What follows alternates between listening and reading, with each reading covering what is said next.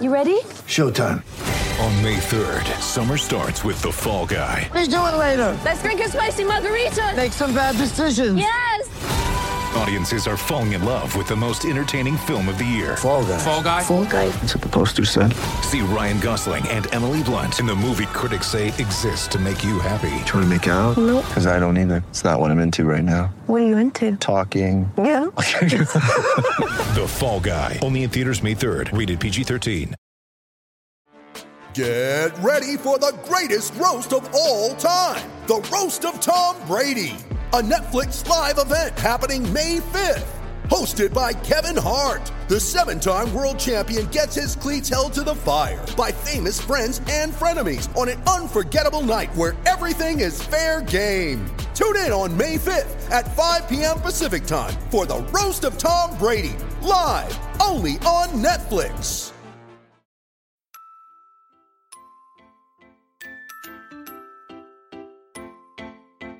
I just feel like I've been around the block, ripping up fantasy stock, working around the clock. Look at the view from the top. Researching rookies a lot? No, I just be listening to pods. Yeah, one in particular, I'm just a messenger. Let me just pass on the rock. Browning, brunning, pruning, pronouncing ain't what he's doing. What he's doing is not losing, but infusing you with new things. And there's Dennis the Bennett, yeah. The man is a menace, yeah. Building a dynasty, some of the finest things. Promise you, you won't regret it. Sly as a fox, cultured in pop. Give him his props. Here is a thought, here is a box. And you cannot compare them at all, so don't even try. Careful with the news, but when you use a take, I take up Tony Fire. I mean Dyer, because anyone else is a huge mistake. Whoa, fantasy round table, fantasy round table. Yeah. Fantasy round table, come take a look at the crown, baby. Hey, fantasy round table, fantasy round table. Woo. Fantasy round table, come take a look at the crown, baby. Go. What is going on, everybody, and welcome to another episode of the Fantasy Football Roundtable Podcast. It is Tuesday, July 27th. I was having some issues with my computer yesterday, so we were not able to go live, but we are back and at it again today. We were talking about the running back rankings, our 2021 running back rankings 1 through 24 for today's episode. But before we get into that, we've got Mr. Dennis Bennett and Mr. Matthew Fox. How you gentlemen doing on this beautiful Tuesday? Man, my vacation started a half an hour ago. I am doing fantastic. Yeah, it actually worked out better for me that you had computer issues. Otherwise, it would have been just you two on Monday. Yeah, it was. I don't even begin to explain. The dude was talking to me. It's funny. I don't know. As Dennis and Matt now know, we're going to do our rankings based on consensus for this episode. I feel like it'd be a little bit easier to go through and discuss. And so Jarek, who's an incredible mind over at the Campus to Canton website, I was asking him to help me do that because I'm going to be honest with you guys. I don't know how to handle Google Sheets at all outside of like plugging some stuff in. And he went and typed out like the full way to do it. And I was like, bro, I need you to speak English to me. I have no idea what you just told me to do. And it's the same thing with the computer guy when I went by this morning. He was explaining to me what was wrong with the computer. And I'm like, I understood computer in that whole sentence. That's about it. So I am glad to have it back, though. I was very worried with the way everything was kind of not working on me yesterday. Couldn't get my computer to stay connected to Wi-Fi. It was about time to buy a new computer, and the wife wasn't going to be happy with that. Out of town, spending a whole bunch of money, so it is what it is. But we are excited to be back and at it. We'll be talking about 1 through 24 today. On Thursday, Matt and myself will be here. We'll finish that up, and then on Monday, Dennis is going to be joining us from a discrete on location kind of thing. It's going to be reporting on location to talk wide receivers, right? Is that what we're doing on Monday? Yep.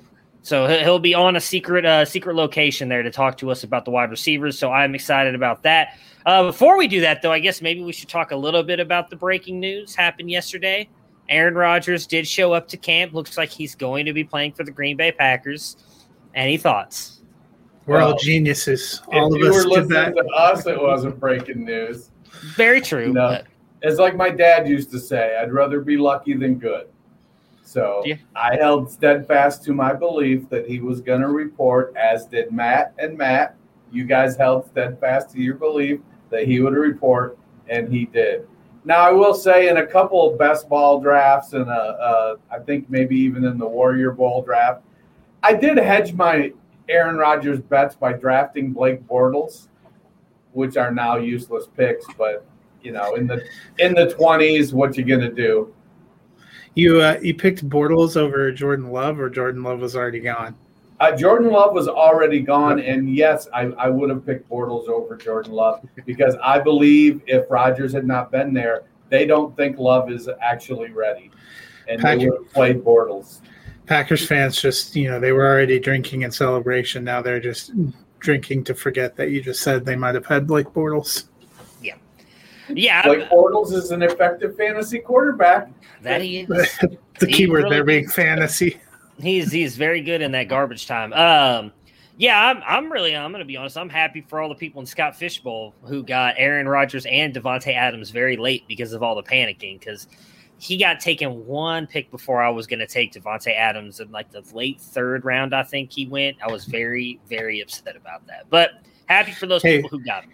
Even more surprising than Aaron Rodgers reporting to the Packers is Deshaun Watson reporting to the Texans. Very true. I don't expect him to play at all this year, but that was very surprising that they actually the NFL let him show up and that he showed up. But I guess, they seem now more committed than ever to trade him. So I guess that's good news.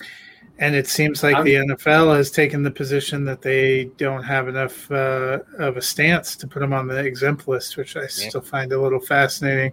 So Dennis may end up winning out because he was the only one that ranked Deshaun Watson. That is true.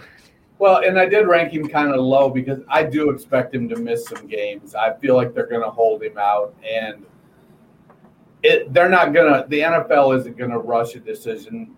They're likely to put him on the exempt list. And if nothing else goes different, I feel like he's still going to play. I feel like his finish is going to be – I think I got him down in the 20s somewhere. Yeah, you didn't have him very high. And it's going to be that way because he is – I'm kind of looking at him playing half the games. Before we jump into the running backs, PJ asks, Watson to Denver or Philly? I honestly don't think he gets traded this offseason. Unless they come out and say that he's good to go, he's going to play, no commissioner. Even if it's 6 games, then I see it. But without knowing any kind of where Watson is going to be commissioner exempt list or suspended for, I don't think anybody trades for him because they don't know how long they're going to get him for. And Houston thus far has said they'll listen to offers, but they won't come off of 3 first-round picks plus premium players. And with the unknowns, the Deshaun Watson legal issues could, as we've discussed, stretch into 2022 as well. You'll have a better idea next offseason. I think that would be more likely. Plus, the teams like Denver and Philly will have seen whether or not they're at desperate straits or not. Yeah. I would say the probably better, or not better team, but I would think the team that's going to be more willing to trade for him is Philly. I just feel like I hear them being talked about more, staying engaged in discussions than Denver. But I don't know. I could be wrong on that. I don't think he gets traded anytime soon anytime this year. So let's talk about the running backs. Should be no surprise to everyone, or I would think no surprise to everybody, that our consensus number 1 and our top 2 are consensus. Number 1, though, is Christian McCaffrey. Dennis, are you worried at all about him coming back off that injury? We really didn't get to see much of him last year. New quarterback with same offensive coordinator, head coach. Christian McCaffrey still the easy 1-1 for you, or was there a little bit of thought about moving him down? There's definitely some thought. I love McCaffrey's talent. He's still young enough that he catches enough passes that he doesn't run the ball quite as much as some of the top players. He's in the low 200s in carries versus the high 300s plus 100 targets. So he does have significant injury that he had. And so, but the other guy I would have had up there maybe was Dalvin Cook. But I expect Cook to miss 2 games this year. I'm just hoping they're not, when I really, really need him, like in the finals or something like that. But when somebody's coming off an injury, I think you have to have some concern that it could be slower to heal as the player's getting older, or it could be something could happen and he favor it in some way that causes an injury to occur somewhere else. I think we see it in the way that Saquon Barkley has been dropping down draft boards. Maybe he's not dropping out of the first at all, but where you were taking Barkley at easy number 2 last year, lots of people are getting Barkley at 108. So, there's definitely some concern, but I still think he's clearly the top talent at the position. Yeah, and I think for me, we saw him appear in 3 games. He managed to score 6 touchdowns, which has to be a pretty good sign that he's going to be incredibly productive in this offense. And unlike, a Saquon Barkley who had a ACL tear and had to have surgery and who we already know they're going to have to baby and watch, McCaffrey had a high ankle sprain, which was obviously serious enough that he couldn't perform out there. But I think of it as a little bit of a different situation than some of the injuries that we've seen, which gives me a little bit better confidence. Usually what you need for that kind of an injury is time to heal and recover, and he had plenty of that sitting out during the offseason. Yeah, for me, there was no real discussion about putting McCaffrey up at 1. Outside of last year, where, again, Matt, you just mentioned he only played in 3 games. He's played in 16 games in every single one of the seasons. Even when he's been a little bit dinged up, he's still gone out there and played. Clearly, that ankle injury was a little bit more serious than we thought when it first happened. And I do think a lot of the back end of the season, why they kind of just held him out and didn't let him play anymore, is there's no point in rushing out. In my opinion, one of your franchise building players, the guy you're going to build around for the future. There's no point in rushing him out there when you were kind of out of it. You weren't going anywhere. So with that offense, we saw what he was able to do in those 3 games, as Matt just mentioned. Was it 6 rushing touchdowns, right? It was 5 rushing touchdowns, 1 receiving. And 1 receiving. So, I mean, he clearly had was a major part of that offense. I think that's going to continue with Joe Brady there. And in all honesty, the loss of Curtis Samuel with the way they were using him might help boost up CMC a little bit more as well. So for me, he is the easy one because even though he had the last year full of injuries, I think Dalvin Cook, who is our consensus number 2, like Dennis just mentioned a minute ago, he expects him to miss at least 2 games. It's kind of the same factor for me as well. I expect him maybe not to. He's probably going to get banged up, maybe miss at least 1 game, just because that's what we've seen out of him in the recent past. So, Matt, was there any thought? You had him at 2, but how close was that to moving him even further down? Because a lot of people have him, for the most part that I've seen in the community, has been these 2 as the top 2 guys. Yeah, there was really no thought for me moving him down. He only appeared in 14 games last year and still was RB2. So even if you figure that he's going to miss a couple of games, he's been putting up good enough numbers. He's both a passing and receiving threat, or receiving and rushing threat, which you're looking for, and I don't think that's going to change. Minnesota runs their offense essentially through him. Dennis, anything you'd like to add? Okay. No, I think it was well spoken. So on 3 and 4 here, we have them flip-flop. This is our first kind of, I don't want to say disagreement, but we, Dennis, you and Matt both have Jonathan Taylor at 3, where I have Kamara at 3. You both have him at 4. So what moved Jonathan Taylor ahead of Kamara for you to put him at 3? I do have some concerns about how the offense in general is going to run. When you look at the splits, though, with Michael Thomas out, Kamara, he scored a lot more points. So there's definitely a case to be made for having Kamara at 3. I like Taylor. He's young. He can do it all. Will Reich give him the chance? Is Reich going to have some sort of illicit love affair with Marlon Mack like LaFleur did with Jamal Williams or Peyton does with Taysom Hill? I don't know. Maybe. Mack's coming back off of an Achilles injury that's like the running back killer of injury. And now you're seeing reports today that Reich is like, well, I don't see that much difference between him and Taylor. Well, I love Marlon Mack, and I see a shit ton of difference, let me tell you. So, no, I think Taylor I think a lot of it's coach speak. Taylor's he's gonna get the chance to be the guy there in Indianapolis. I love Alvin Kamara. I just feel like I felt with the uncertainty in that offense, the uncertainty at quarterback, that 4 was a good spot for him.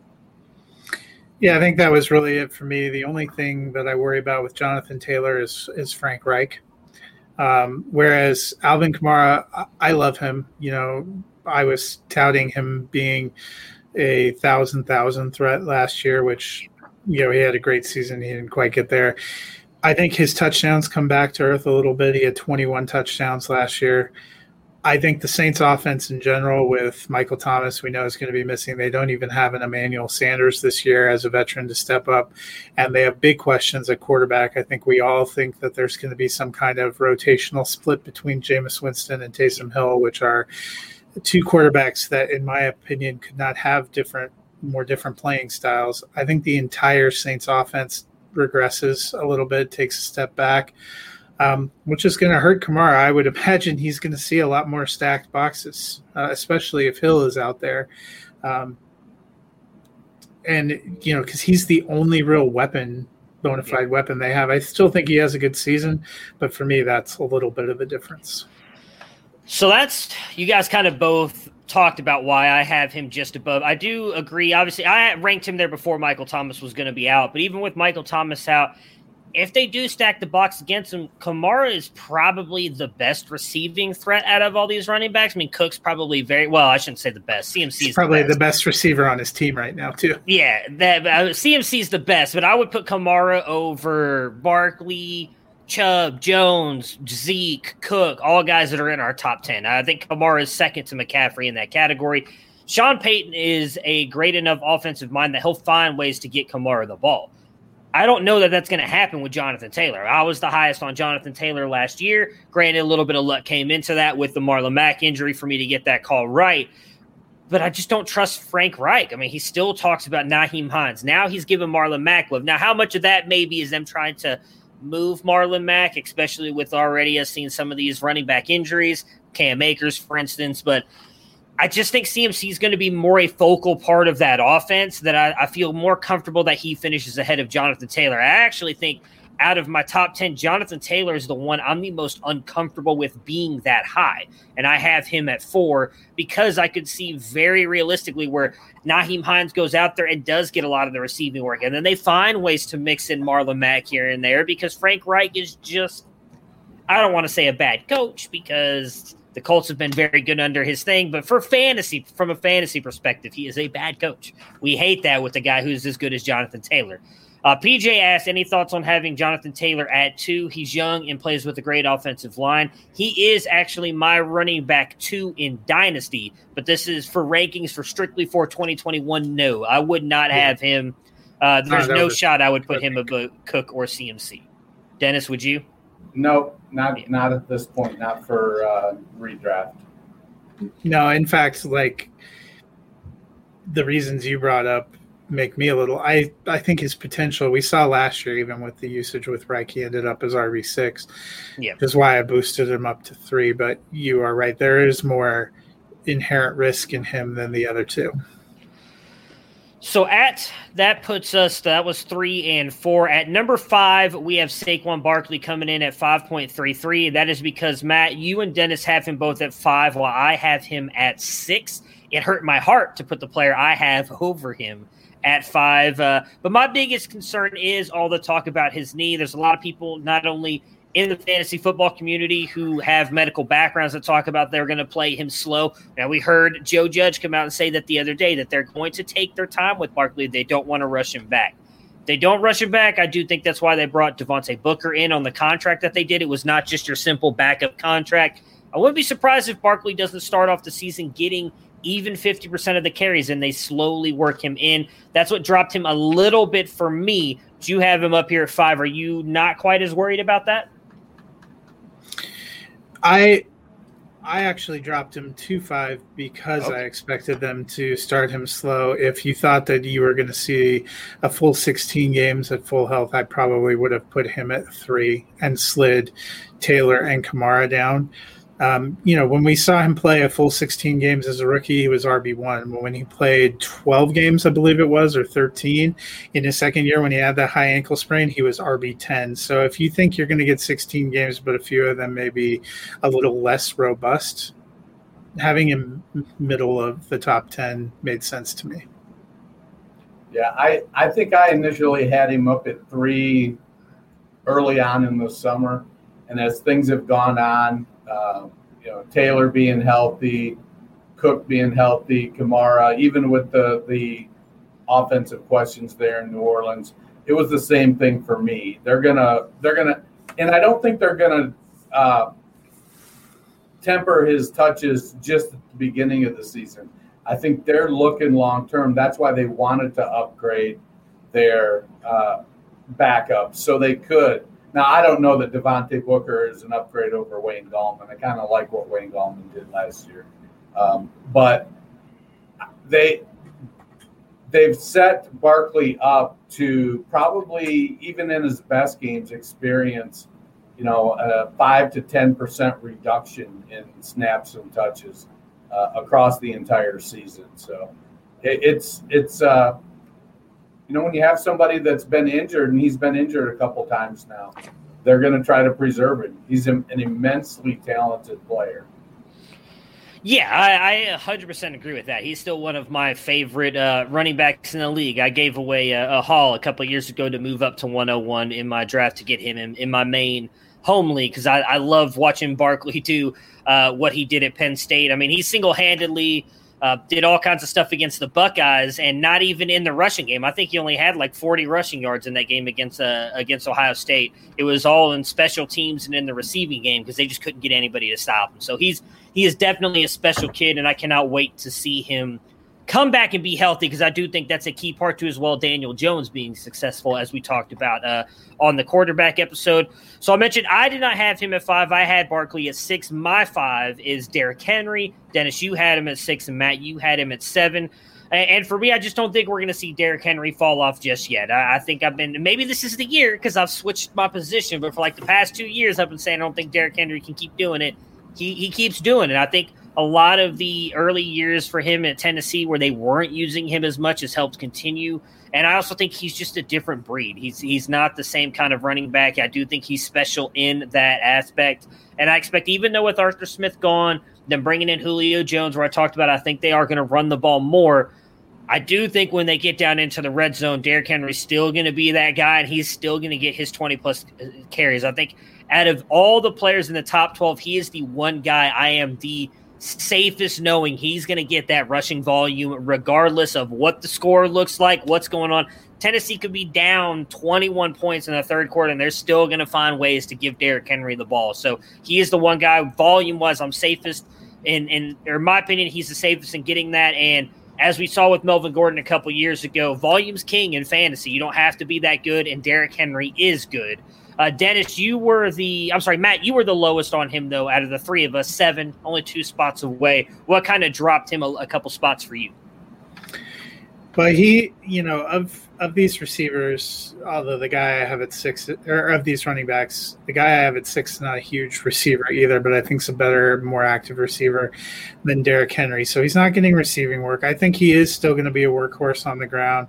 I did start to think about it and get a little nervous listening to our friends Colin and Austin on Canton Bound worried about somebody who's taken that many carries over the last 2 years, and he's been 350 plus. Last year was 378, I believe. I think he will come back to earth a little bit, and without that receiving upside, I just dropped him a couple of spots to number 7. Not seriously dropped him, but a little bit back. Yeah, I want to believe Henry is going to continue to produce at that level. But like anything, if you keep repeating something, the teams you're playing start to figure out new ways to stop it. And They've changed offensive coordinators. I do think that largely they're going to continue to do what's made them successful under Vrabel, which is to run the ball with Derrick Henry. But I, as much as they want to talk about throwing him the ball, I don't know if they can change their spots when it comes to him. They're going to give him 25, 28, 30 carries and 1 to 2 targets a game. I don't think that's enough to. I don't think that's enough to lift him over some of these guys. At number 7 here, we have Nick Chubb. He comes in at 7.67 in our consensus. Matt, you have him at 6. I have him at 7. Dennis, you have him at 10. Dennis, why are you lower on Chubb? Is it the Kareem Hunt factor? What are your thoughts on why you have he's still in the top 10 for you, but down to 10? I really struggled with this one a lot because he's just a slightly smaller version of Derrick Henry with probably a better offensive line. But I do think that offense in general is going to try to be a little bit more versatile. I'm not going to be the least bit surprised if Chubb finishes as RB3, just based on his rushing. But I do think he'll catch a few more passes. I think they like to use Kareem Hunt. They paid him to stay. It wasn't like they didn't give him veteran minimum pay. They signed him to, a 3-year extension? Yeah. They've got a couple good tight ends with Hunter Harrison Bryant and Austin Hooper. I think OBJ, as much as the team excelled in his absence last year, there's no denying he's a weapon. I'm not super high on him because I think Baker is going to spread the ball around. He's going to throw it to who's open, and he's settled enough in his career now. He doesn't feel the need to force the ball.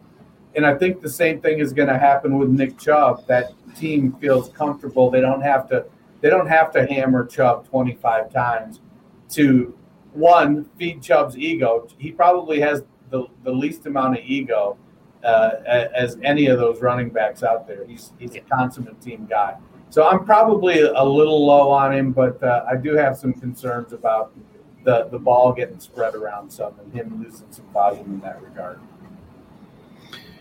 Yeah, and for me, he was RB11 playing only 12 games last year. I think going up to 6, that seems to fit the role in the offense that he has. They were a better team when he was with them. I think even if he doesn't get substantially more receiving work, he's going to be a big part of their game, even as they take a little step forward with the passing game. And I don't think Hunt disappears, but as you and I talked about, Matt, Hunt wasn't incredibly productive when he had a lion's share of the touches. I think he has more of a specific role on that team. Yeah, I can't remember the exact number, but he had what was it like? He did a lot of his with touchdowns. Yeah, well, I was trying to think of what it was off the top of my head. I'll look really quick. He had a lot more touches than Chubb, but he only finished a little bit ahead of him in fantasy points. Like it wasn't that much of a 10. Yeah, so let's see here. Kareem Hunt. Look this up on the fly. I should have probably done this ahead of time. So he had 198 carries last year, and I bet Nick Chubb had like 160, something like that. 190. Oh, 190. I'm sorry. So even with the 4 games missed, Hunt still only got 8 more carries over the entirety of the season, getting 4 games as the guy. My thing is, and I wish I would have finished this research. I didn't because I'm lazy and I had a bunch of other stuff going on. But I was looking at different stuff with Hunt and Chubb.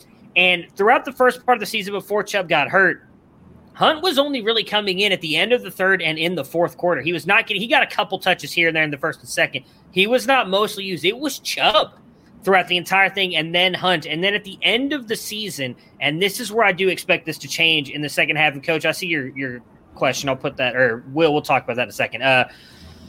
For Chubb, in the second half of the season, when that offense really started getting going, if you watched, they had him and Hunt on the field at the same time a lot. And I think a lot of that was because defenses started to figure out When Hunt was on the field, they were passing the ball. And when Chubb was on the field, they were mostly running the ball. I think Stefanski was starting to mix it up to throw defenses off. I agree that they're going to be a little bit more – they're going to throw different stuff in there like Dennis was talking about. They're not going to be the same offense.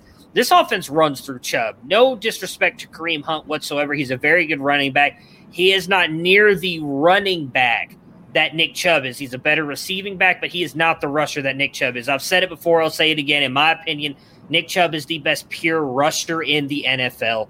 Dennis mentioned it. Great offensive line. I think they've got one of, you could argue, the top 3 offensive line in the game right now. Nick Chubb, even if he doesn't get that much, I think is going to eat in this offense because of how good that offensive line is. He's going to get a little bit more receiving work.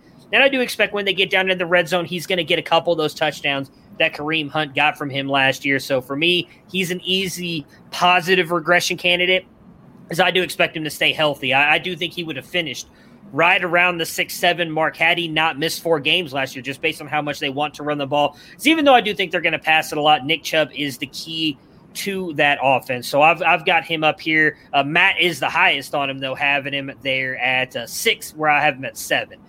So that brings us in at 8 with a 8 consensus ranking here of Zeke Elliott, all within one spot of each other. Dennis at 7, me at 8, and Matt at 9. So Dennis, you've got him there at 7. Is that just a bounce back season for Zeke now that Dak's back?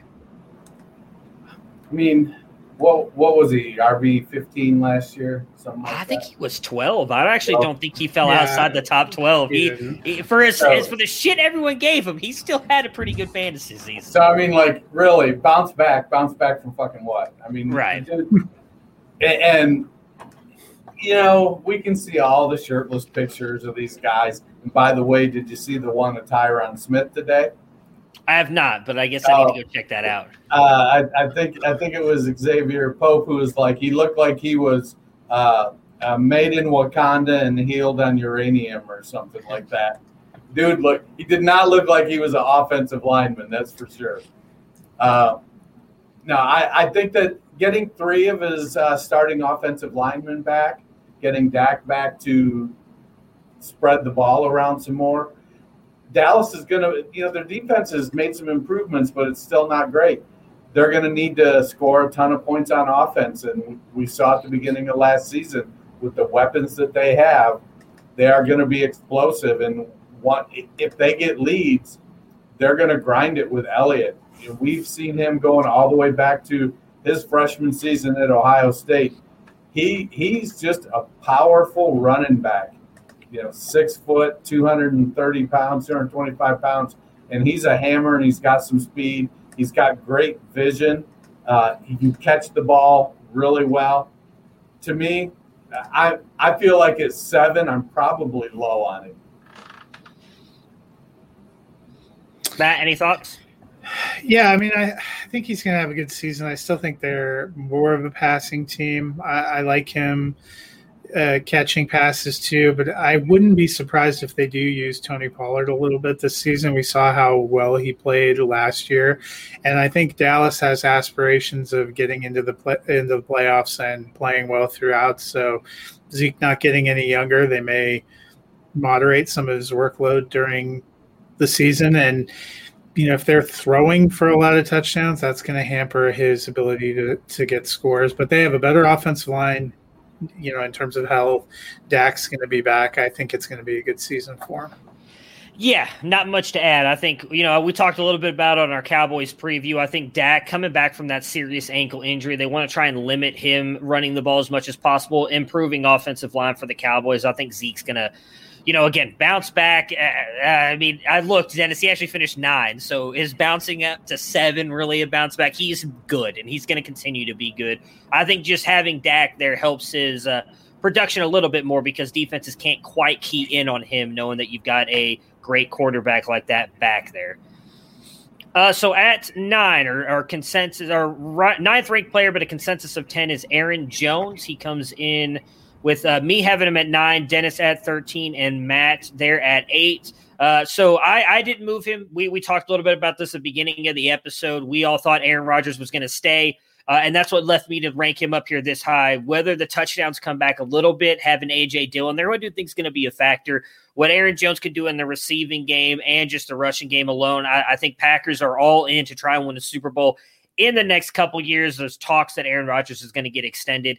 I think Aaron Jones is going to be a beast for them. They re-signed him for a reason.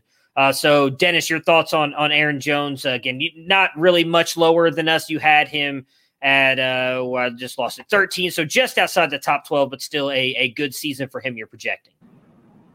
I think a lot of it is going to be touchdowns. He's still going to get rush. I feel like he's going to lose touches in the rushing game to A.J. Dillon. He's going to – we used to be frustrated last year with Jamal Williams coming in, taking snaps, taking pass plays away from Aaron Jones. And so I think where Jones is going to make up some touches is going to be in the passing game. But I think when I was looking at what I felt like he might do this year, I only had him projected for like 700 rushing yards or something, because I feel like they're going to get A.J. Dillon more involved. And then, the Packers are trading for Randall Cobb, and so it's Aaron Rodgers this season, man. It's wheels up. They're going to be throwing the ball more than ever now that they get Randall Cobb back. So that's kind of facetious, but no, I like Aaron Jones. I just feel like some of the guys I have ahead of him are going to score more points. Yeah, I mean, Aaron Jones has been incredible the last couple of years. We thought he would take a step back last year after having a ton of touchdowns in 2019. He didn't fall back that far. I believe he was running back 5. So, I'm taking a little bit of a step back. I think A.J. Dillon will get carries, probably replace the carries that Jamal Williams got, but that receiving work, that's not really A.J. Dillon's strength. So I think that all stays with Aaron Jones. And, even if they get Randall Cobb to come back, Aaron Jones and Devontae Adams are really the heart of that offense. You'd expect Tanyan to contribute some, but I think Aaron Jones is an easy top 10 running back. Next, same with the same consensus here for us at 10, but is coming in as our number 10 running back, right? Yes, 10 is Joe Mixon. I have him at 12. Dennis, you have him at 8. Matt has him at 10. Obviously, a lot of dissent in the fantasy community about Joe Mixon. A lot of people, some people love him, some people hate him. I think he's in for a good season here. But Dennis, you have him the highest. You have him up here at 8. Your thoughts on Joe Mixon? Like that offense is coming together. He's got to be healthy one year, right? Doesn't he? Eventually? I mean, we hope, yes. So I don't think his talent has ever been in question, but he's been one of the most snake-bit players I think we've ever seen. There's always seems to be something going on, whether it's the team in complete disarray around him or him getting an injury or something. It's the curse of being a Cincinnati Bengal, I guess. But I like Mixon to put it together this year. They've got a good young quarterback, a good receiving core. The offensive line still is going to be – it's still got some work to do. So they're going to have to hope that line gels. But they are getting Jonah Williams back. And if they can get 90% of what a lot of us have felt could be, I think Mixon's in for a really big year.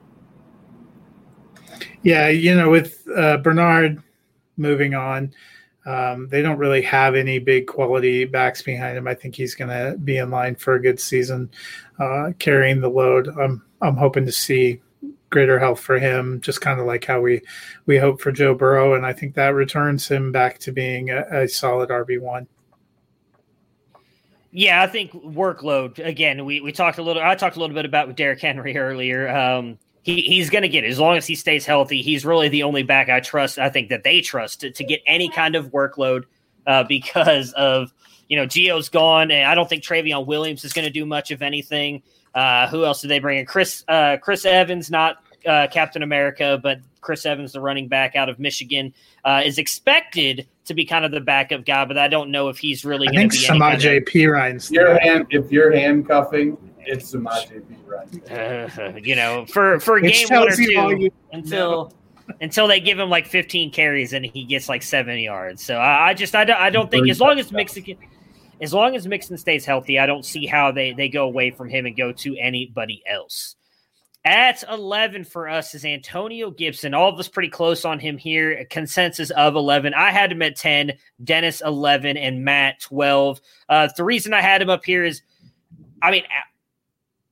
wow. Okay, that was awesome. All right, so outside of the, I assume you guys didn't hear that. It sounded like thunder just struck my house. So outside, I guess thunder can't do that, but lightning can. Yeah, I remember. I'm getting that correctly. Okay, Meteorology school. I'm not gonna lie, that scared the shit out of me. So I apologize. That came out of nowhere. It's bright as hell outside. What was I talking about? I'm completely thrown off. Antonio Gibson. I think if he didn't get the toe turf injury, I think he continues to take that step forward last year. And now bringing in a guy like Ryan Fitzpatrick, who we talked a little bit about when we did the Washington team preview. Funny enough, with age, he seemed to be more consistent. I don't think he has quite those big turnover-prone games. I think adding a guy like him, a competent quarterback back there with the weapons they've got, good offensive line, it's been improving. Great offensive coordinator, I shouldn't say great offensive, but a good offensive coordinator who had a better version of him in CMC in Carolina. We saw what they were able to do with him. I think Antonio Gibson is in for that kind of workload. Same thing with what we just talked about with Joe Mixon. I don't expect any of those guys to really step up behind him. So as long as Gibson can stay healthy, I think he gets the workload and he's the guy moving forward for the Washington football team. Yeah, I think he's going to get the volume. He had 170 carries last year. I think he picks up more in the passing game to the detriment of J.D. McKissick. I know a lot of people have been out there with McKissick as a zero RB darling, but I feel like he's going to be a big letdown. Gibson played wide receiver in college. He knows how to run routes and catch the ball, and he weighs 230 pounds. So I think Gibson is going to, be in the 250, 260 carry range and probably catch 40 to 50 passes pretty comfortably. And that's going to impact McKissick. So I like the volume he's going to get. I think with they put some work into their O-line and they put some work into their receivers. And so it has the potential to be quite a exciting offense. Yeah, we talked about it before. I think he takes a little bit of a step forward. So I have him. He was RB13 last year. I have him at RB12. I expect a pretty strong workload, both as a rusher and a receiver. I think Washington in general is going to have a decent offense and be a playoff contender. All right, so number 12 for us is Najee Harris from the Pittsburgh Steelers, the rookie, the highest rookie in our rankings. It was Cam Akers, obviously the Cam Akers injury, which we've talked enough about, obviously, with that happening. Has dropped him out of there, and it moved Najee up. He was outside of our top 12 before Akers' injury. I have him at 11. Dennis, you have him at 9. Matt, you have him at 13. I imagine that the reason you have him at 13, again, you're outside the top 12. It's not like you have him down at 23, but is possibly concerns about the offensive line and the hits that they've taken? Yeah, their offensive line isn't great. So when I was looking at some of the other running backs that I have higher, I like their situation better. I think he's going to be a good Russian receiver. I wouldn't be surprised if he finishes top 12. I'm not as bullish on Pittsburgh in general this season. So I thought 13 seemed like a pretty fair rank. I'm in on Harris. I think he's he doesn't have any competition to speak of. Mike Tomlin has historically liked to use one back, and Harris has the build to be that back. You're not a Benny Snell stan? I like Benny Snell. He's just not as talented. I love Marlon Mack, but give me Jonathan Taylor all day. He's going to get the ball. He's going to catch the ball. There's still some question about what's the long-term effect of the elbow on Ben and his ability to throw the ball downfield. I think it'll be better than last year, but I don't think he's going to have the bombs away ability that he used to have. So that means they're going to have to grind it out, and Gibson's going to be the guy grinding it out. He's set up for success. I know usually a rookie comes out of nowhere and finishes in the top 12. I don't think one's coming out of nowhere this season. I think we all see him coming, and if we keep saying no, it's because we're. Yeah, so for me, it is Harris. I'm kind of with Dennis here, so I'm not going to add much to it. I think the Steelers are going to lean on him. The offensive line concerns do worry me, which is honestly why I have him down here at 12 or 11, I think is what I ranked him at, 11. And that's just, again, the offensive line does worry me a little bit. It is poor, but getting rid of Finkner and them talking about them wanting to have a more balanced offense, I mean, I'll be honest, I'm not a Benny Snell stan. I don't think he's good. I don't think any of those guys are good. So I think it's going to be Najee Harris, a la whatever it is when Jerome Bettis was there and you had Le'Veon Bell. I'm not trying to say that Harris is either one of those guys, but I think he's going to get the kind of workload that both of those guys got there with them. And I think they realize, well, I'm not quite as high on Pittsburgh either. We talked about them with that. Their team preview. I do think that they know and they are all in the next couple seasons because Big Ben is on his way out. They need to win now. So I think that's why they drafted Harris in the first round. He's going to be the guy for them. At 13, we have Austin Ekeler. He comes in with a consensus of 12. I had him ranked at 13, Dennis 12, and Matt 11. Matt, I'll kick it to you here first. Any worries about the changing in the offense? We don't know what this offense is going to look like, and a possible regression from Justin Herbert. A lot of people talk about. You think that hurts Ekeler, or he's still going to be fine? I think Eckler's going to be good. He had good chemistry with Herbert in the games he played last year. He's never going to be the 1,200-yard rusher. But he makes the most, especially in PPR, of his receptions, and he is clearly the best running back they have. They didn't really add to that group. You could even say they subtracted from that group, letting Kalen Ballage go to Pittsburgh. Joshua Kelly was not incredibly impressive last year. Justin Jackson has never really gotten it all together. So I think Eckler is going to be good, and I think we're going to see him bounce back up there into low-end RB1 territory. You're muted.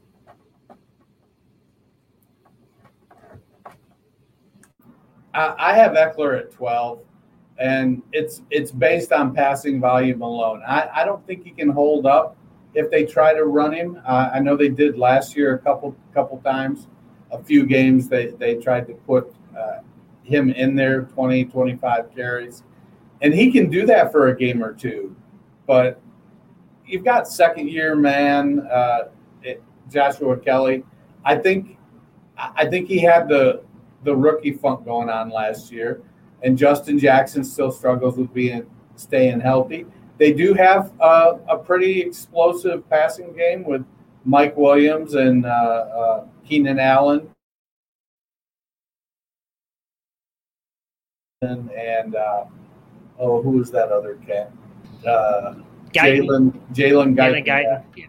So they've got that, they have some ability in the passing game. And Herbert, it's funny, he's going to be a sophomore, and is it time for the sophomore slump?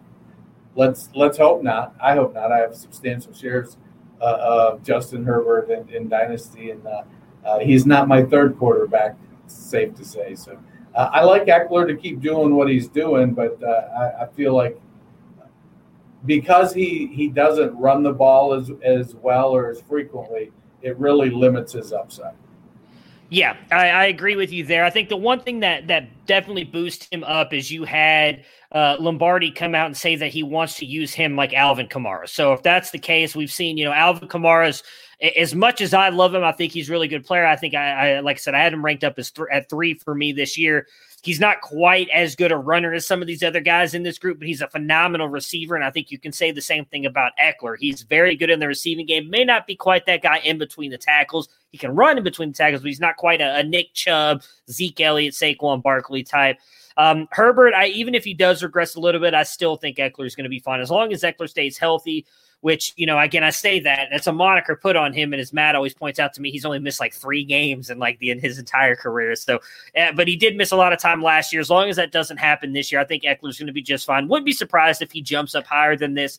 But as Dennis has said a couple times here, to echo his sentiment, there's just guys above him I like more. I just think they've got a little bit more upside. So it's hard for me to put him in my top 12 where both of you have him. So I was kind of the one dragging him down a little bit here.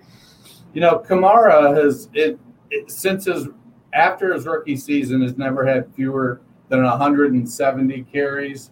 Yeah. And in his career, Eckler has never had more than 132. Ooh, so okay, I'll put over under then for both of you at 150.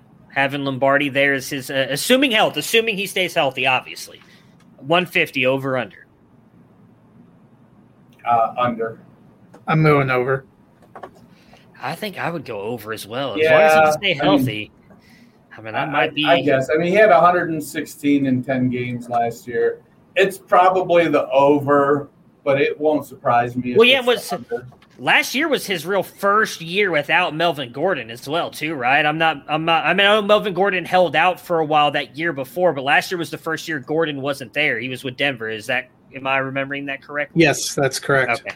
So yeah, this could be a big year for Eckler. I could be wrong, and you two could be right with him being in the top 12. So next up for us at 14 is DeAndre Swift, and he comes in exactly at 14 because we all have him ranked at 14. So I'm going to let Dennis kick this one off first, as he is the Lions fan of the podcast. Dennis, your thoughts on Cam Akers, on DeAndre Swift? It's going to be a terrible team. Let's just get that out of the way. I think they're really going to struggle at receiver. They're going to need some people to step up. Perriman and Tyrell Williams that's a rough couple guys to have as your top receivers. And for all the love Amon-Ra St. Brown is getting, I still think that he's probably a long way from having leading a team at the wide receiver position in his rookie year. So that being said, DeAndre Swift can carry the ball. He's 212 pounds. So he's not a little guy. He may be short, but he's not little. He's a great pass catcher. I think if anybody is going to do the Alvin Kamara clone job, it's going to be DeAndre Swift, not Austin Eckler.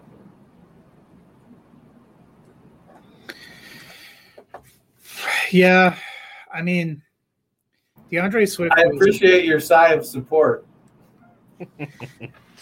DeAndre Swift was RB18 last year with, kind of limited work. So Detroit's offense isn't going to be great, but I still think he comes up because I think it's really going to be TJ Hawkinson, him, and Jamal Williams in the passing game, and him and Jamal Williams running, and he's just too talented. I think 14 isn't a major jump over where he was last year, which is probably reflective of if it was a better team, maybe you would give him a bigger jump. I wanted to put him in my top 12, but that's what holds me back.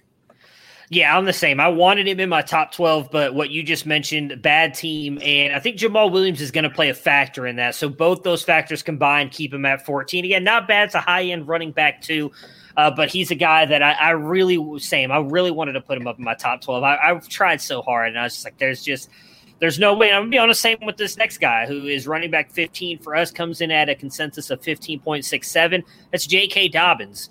Dennis, you and I both have him at 15. Matt, you have him at 17.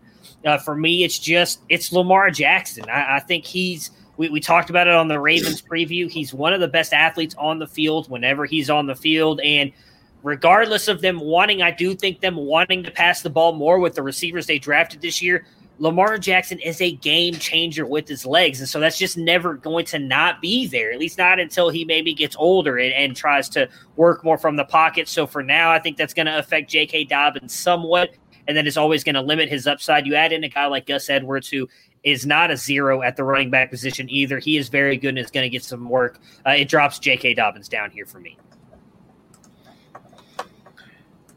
Yeah, so I think that's – I'm the lowest, obviously, but only by a couple spots. For me, it's I think he's going to be a great factor, but they're not a high volume passing attack. So even if he gets some passing work, they added more receivers. I just still don't see Baltimore throwing a ton. But then Lamar Jackson is one of their best runners. And, I still think he's going to end up splitting time with Gus Edwards, who they brought back. Yeah, I think they're going to continue to use Gus the same way that they have, kind of as a change of pace.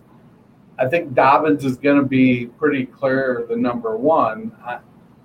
I like him to be in the same kind of role as Aaron Jones and DeAndre Swift. They're going to get most of the running back touches, but they're not going to dominate them. They're going to get most of the running back receptions and targets and that aspect of the game. But that's the player that's going to be on the field. Dobbins may suffer from Lamar Jackson both during touchdowns and some of these other guys that run the ball, Kyler Murray and whatnot. I like Dobbins a lot. He's one of those guys that I look at and I think, you know what? He could rush for 1,800 yards this year, or he could rush for 800. What's going to happen? Hopefully not 800. Yeah. So just although maybe hopefully for Matt he is at 800 because that might mean the Ravens are less good. Yeah. So just a heads up, if I cut out here, it's because we're getting like 50-mile-per-hour winds right now, and I like lose my internet connection. So it's getting a little weird over here right now. So at RB16, to move to the city. I'm technically like in a city. I'm not really that remote. It's very.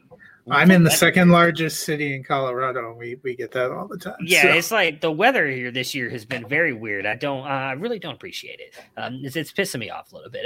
But he comes in at consensus of 16.33 for us. Matt, you had him at 15. Dennis 16. I was the lowest on him at 18, and that's Clyde Edwards-Helaire. So Matt, you were the highest on him. Tell me why I should move him up a couple spots.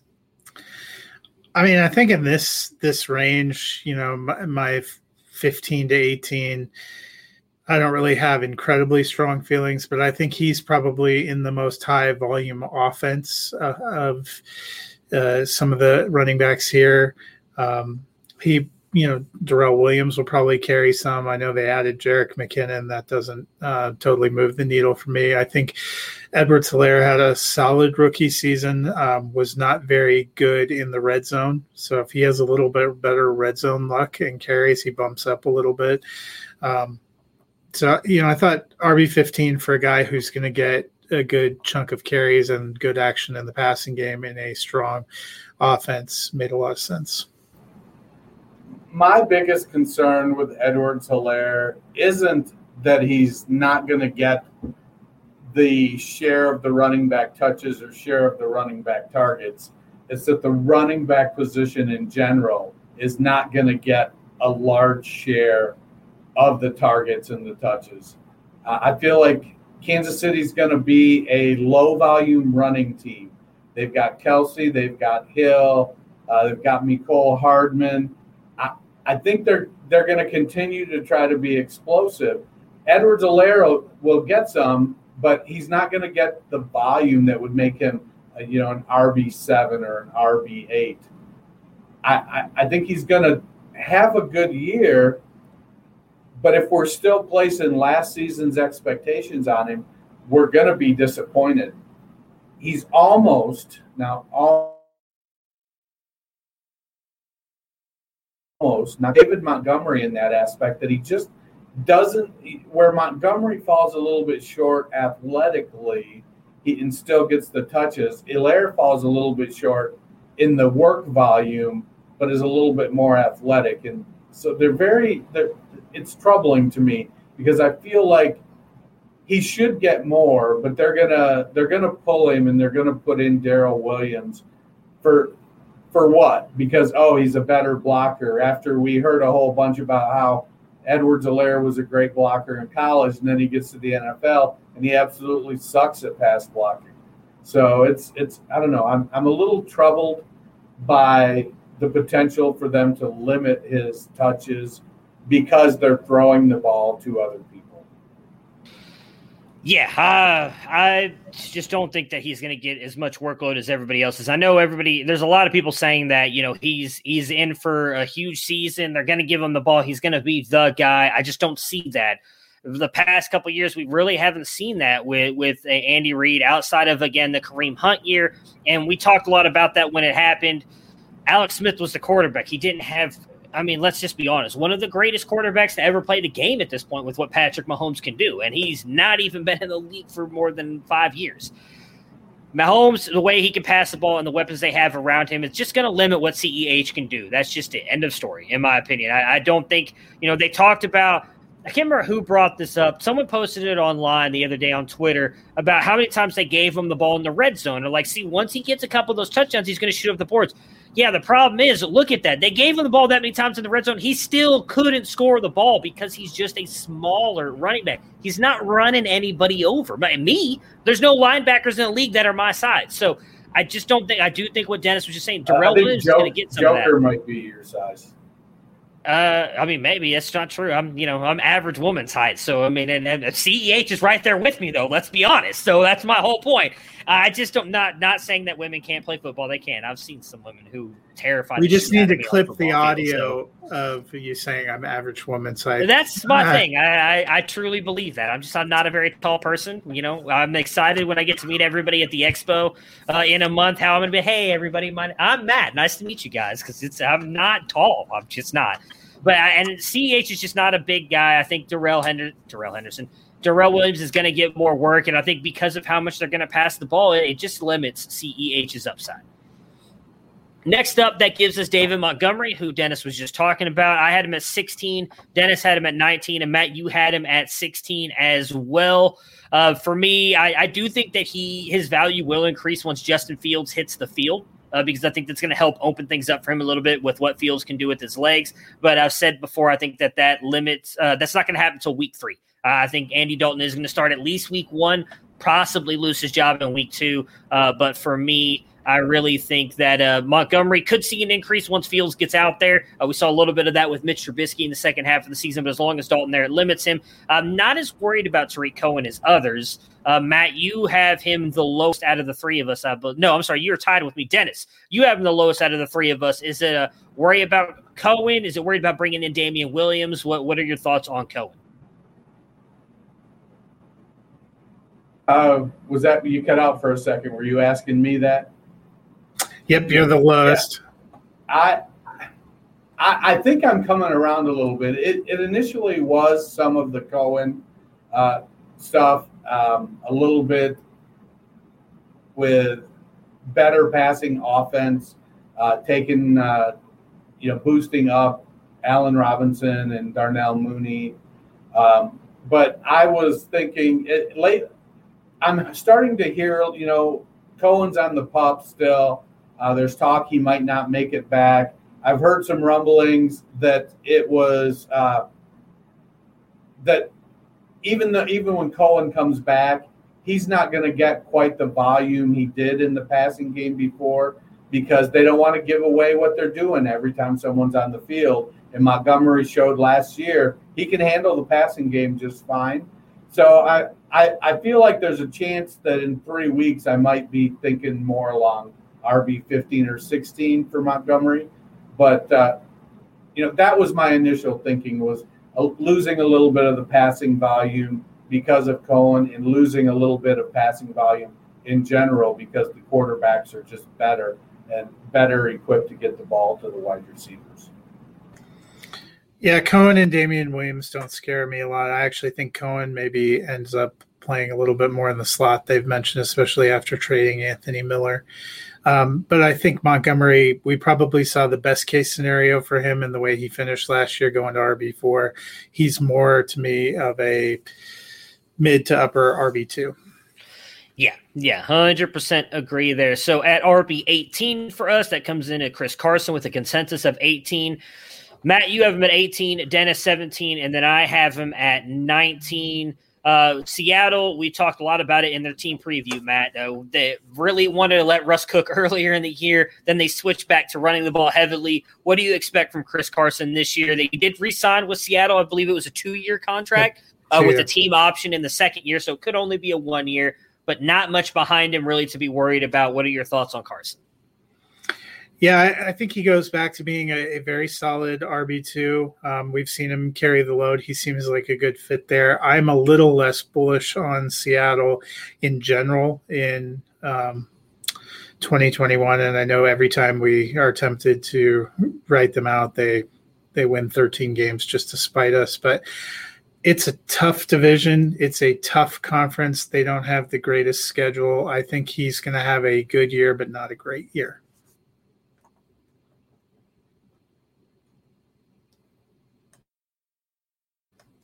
You're muted. Yeah. So Chris Carson is the most underappreciated fantasy asset at the running back position going, I think. Not that I have him substantially higher than you. I feel like Carson is much like saying Dalvin Cook's going to miss 2 games. I feel like Carson's going to miss 2 or 3 games this season as well. I don't know if anybody's going to come in and perform great, which will cause Pete Carroll to go, well, I need to get that person more involved. But he's capable in all aspects of the game, and he's a tough runner. He's one of those guys that plays so hard that's what leads to his injuries. I like Carson, but to me, I don't think you can count on him to be an RB1. And I think he's getting to that point now. He's, I think about 27, that even though he signed an extension, I think they're starting to look and figure out what's going to be the next move after Carson, because I don't know that they're going to extend him again. Yeah, I wouldn't be surprised if this is his last year there. Again, it's a team option in the second year. Maybe if they can't grab a running back in the draft this year, they stick with him. So right now he's going off the board as RB19. So you're not getting like a massive value for him according to Fantasy Pros ADP. But I think that's exactly where he's going to be. And I think if you kind of miss on a couple, you get a high-end running back and you miss on a couple of those other guys, I think he's perfectly fine in this range. I think I like him a little bit more than some of these other guys because he's always consistent. The biggest thing is just can he stay healthy and be on the field? I guess I mentioned a minute ago, I don't think there's much behind him to be worried about. Seattle's always been, for the most part, a very run-heavy offense. So I expect Chris Carson to continue to do that, continue to be the leader for that backfield. As long as he's healthy, I wouldn't be surprised if he finishes right around this, anywhere between 15 and 20, I think is kind of his range. And I'm cool with taking him there. Again, as RB19 off the board. So for us at RB19, we have got Miles Sanders, who comes in with a consensus of 18.67. I have him at 17. Dennis, you have him at 18. Matt, you have him at 21. I have him a little bit higher than Matt here. Dennis just one spot below me. A lot of that was just he looked better with Jalen Hurts, and I do expect him to kind of continue with that.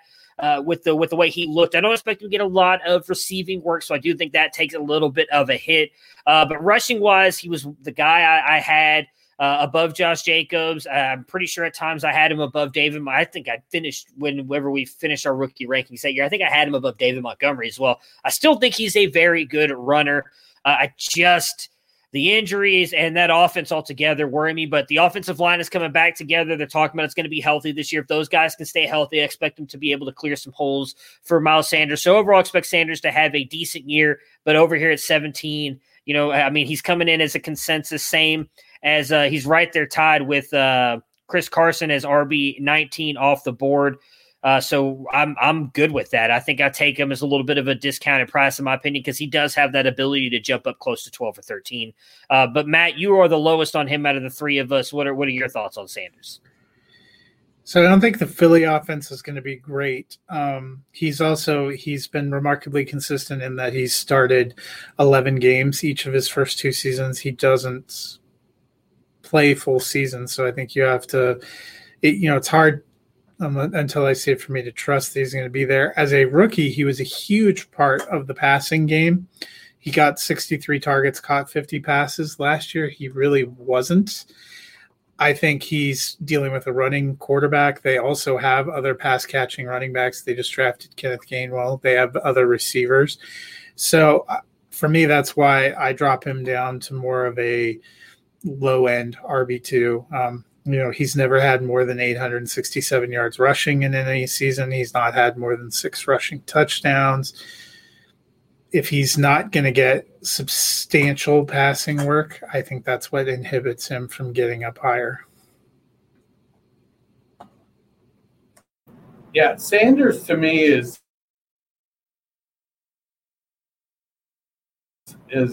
try at times like you should just give him the ball over and over. Times he looks like you should just not let him off the bench. And I can't figure it so far. And then now we bring in Sirianni, who's a brand new coach, who, based on his climb through the coaching ranks, I don't know if we really know what to expect out of Sirianni as a head coach. Miles Sanders is a guy that has the talent that if he finished as RB10 this year, I would feel like, oh, that's perfectly understandable. But if he finished as RB28, I think I would be like, that's perfectly understandable also. So I want to try to narrow my range of outcomes for guys, and Sanders is one of those guys I'm just not able. He's got the talent, but it's just not clicking. And I know their offensive line was a hot mess last year, and I don't know how much better it's going to be this year. Some of those guys, while, yeah, they're healthy, they're also old as shit. On a table with some of those guys, I may be chosen to be the young-looking one. So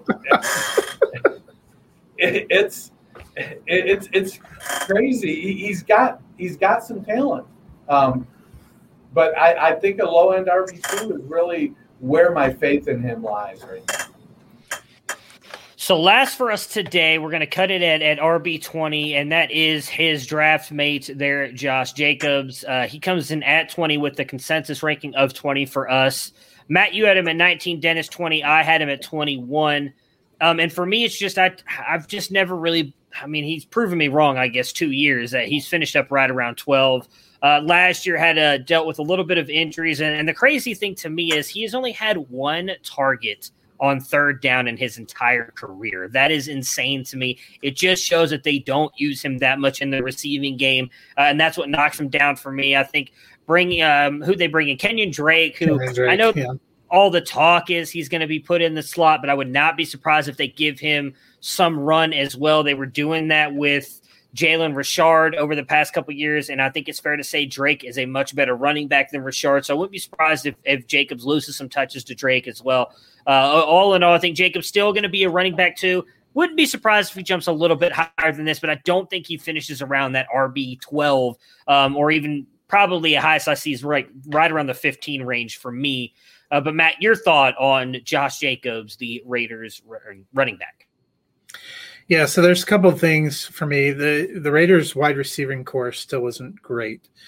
So they are going to use their two backs and Darren Waller, the baller. There at tight end. I knocked him back.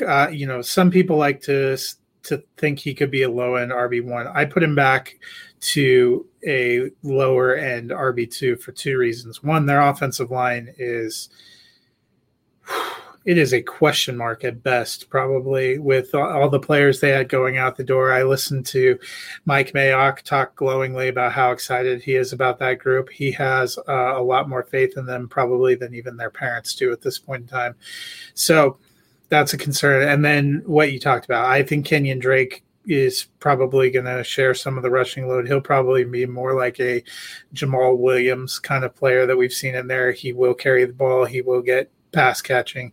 He actually wasn't the pass catching specialist in Arizona, which is what I find so amusing by his signing there. And everybody just assumes he's going to be the pass catching specialist. He rushed for almost 1,000 yards last year for Arizona. I think he's definitely going to carry the ball. So to me, that's what knocks Jacobs back a little bit, but he's been very durable and he's performed well. I mean, as a rookie, he ran with what they say a fractured shoulder blade. So, I think he'll give you low end RB2. I just think there's a ceiling to what he can give you. Yeah. Jacobs is one of the most script dependent running backs today in the NFL. And if the Raiders for some reason are able to find a hot streak and get some leads, Jacobs could way up. He could reach that low-end RB1 ceiling that he flashes occasionally. But it's all going to come down to what's the game script. And if they're close or playing from behind, it's going to be all Kenyon Drake. Drake is going to be in there. And it wouldn't surprise me if Drake becomes the runner then, and Richard, who's still there, becomes the change of pace receiving back. I'm not sure why John Gruden is so down on Josh Jacobs receiving. He seemed to, granted, at Alabama, Jacobs just didn't play a lot, period. But when he did play, he seemed to catch the ball just fine when it was thrown to him. He looked like a competent receiver. But for whatever reason, John Gruden and Mike Mayock have said, you're a two down. You'd think he was Ronald Jones without the explosiveness. It's the way that Gruden and Mayock treat him. But I don't know. I feel that Jacobs, again, I would not be surprised if Kenyon Drake outscored him in fantasy this year. Just because if they're playing from behind, Drake is going to be in the game. Yeah, I don't doubt that at all. Again, I just mentioned Jacobs has only had one target on third down in his entire career with the Raiders. So it just speaks to, for whatever reason, because I do think he's a good receiving back. He was at Alabama. For whatever reason, they don't use him that way in the NFL. So that will do it for us today. We will be back on Thursday. Matt and myself will go over some of these other guys. We'll start at 21 and move on down the list. So we will see you guys then again on Thursday. That'll be it for us tonight. So enjoy your next couple days. If you're in Texas, enjoy this beautiful storm that we've got going on, and we'll see you guys again on Thursday. Prepare for glory! I don't know if you got your popcorn ready. Do you got your popcorn ready? I came out the womb, I was ready. And he's hit the end zone for an unbelievable touchdown. I would be honored if you played football for this team. Throw it up above his head. They can't jump with me. Golly. Oh, they tackle him at the 40-yard line. Who can make a play? I can. Who can make a play? I can.